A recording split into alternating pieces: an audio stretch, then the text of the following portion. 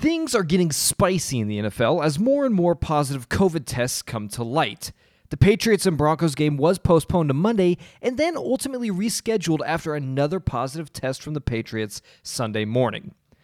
The Titans and Bills game is on after Tennessee has multiple days of negative testing, but at this point, I don't know how the league is going to deal with more teams if they keep testing positive. I mean, if more tests come to light over the next few weeks as bye weeks begin, I'm not sure there will be enough time within the week or the season for multiple teams to conveniently work it out. As of now, the wheel is still turning, but it is going to get increasingly difficult to keep it moving as we get closer to the end of the year. On a positive note, the Houston Texans organization has finally realized that Bill O'Brien is a fraud, like I have been saying for years. And the Falcons came to their senses about Dan Quinn. But more on that later. My name is Tyler Warner. This is Football in 5.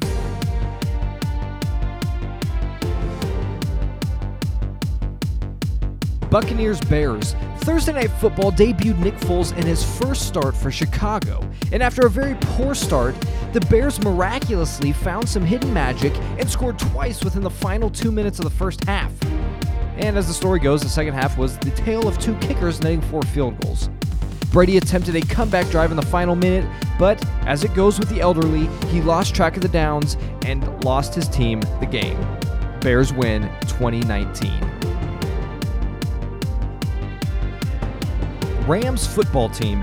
Dwayne Haskins was benched so hard before the game, apparently he moved down to third string on the depth chart, because when starter Kyle Allen came off due to injury, he was replaced by $1 Million Man Alex Smith, which is the closing chapter on an extraordinary comeback story of Smith's road to recovery.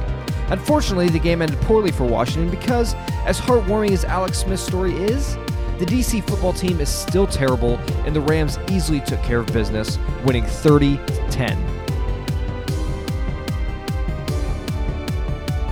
Eagles-Steelers. How much more can Carson Wentz take? The rest of the offense is so depleted he is throwing to no-name players with a flimsy practice squad caliber of an offensive line for protection. Chase Claypool emerged as a star for Pittsburgh, scoring 4 touchdowns and getting all of Roethlisberger's targets. I can't wait to see where this relationship goes. Hopefully, it's consensual. Steelers win 38-29.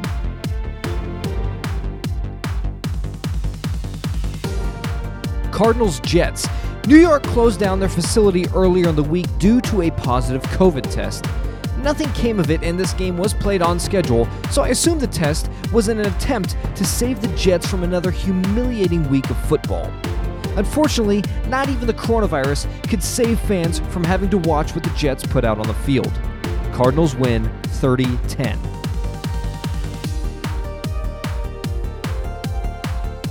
Raiders-Chiefs. This game was downright good old-fashioned chuck-the-rock-up offensive shootout fun.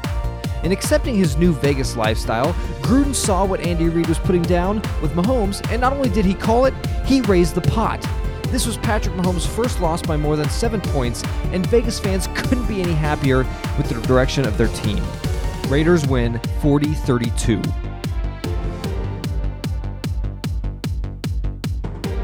Jaguars-Texans. After the shocking firing of Bill O'Brien, I've been calling this for years, I might add, Houston played with a rejuvenated spirit. How long that rejuvenation will last is the real question, but for now, the Texans can celebrate a hard-earned win against a bottom-tier team who is about to fire their coach as well. After he secures Trevor Lawrence, that is. Texans win 30-14.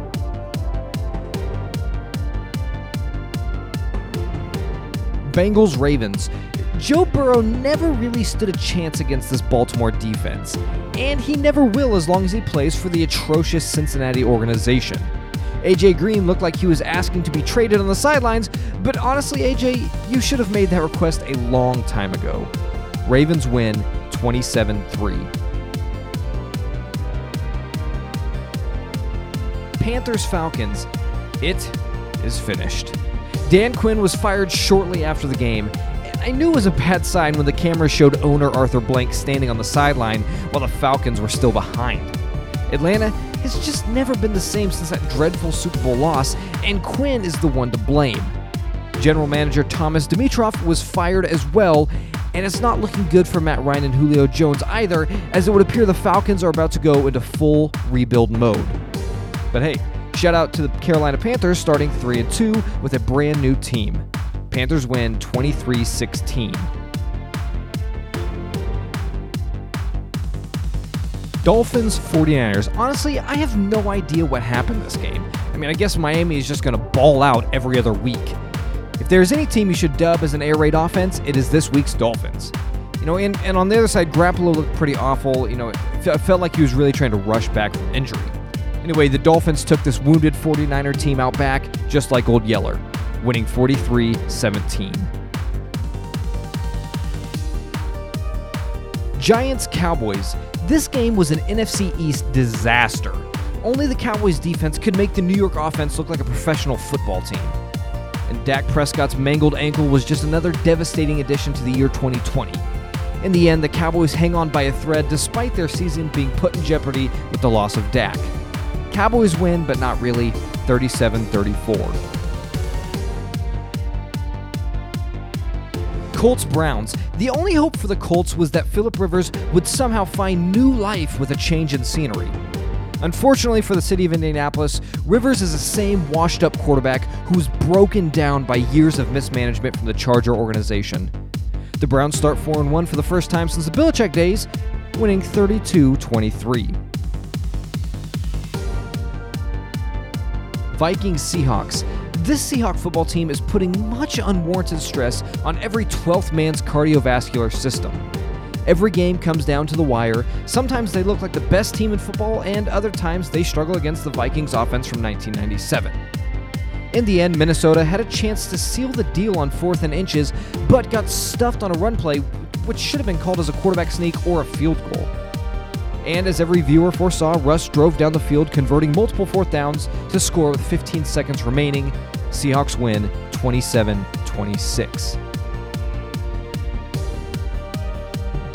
With football being played on Tuesday night, we got 5 days of NFL football this week. For everything else that's going on, we can at least be thankful for that. As we ride into week 6, let's hope that those tests keep coming back negative. I don't know how much more I can take. As always, thank you for listening to this podcast. If you could, please take a minute to subscribe, rate, and review on Apple Podcasts. Also, share Football in 5 with a friend who loves football as much as we do. All of my love. Music was done by Matt Reeves. I'll talk to you guys next week.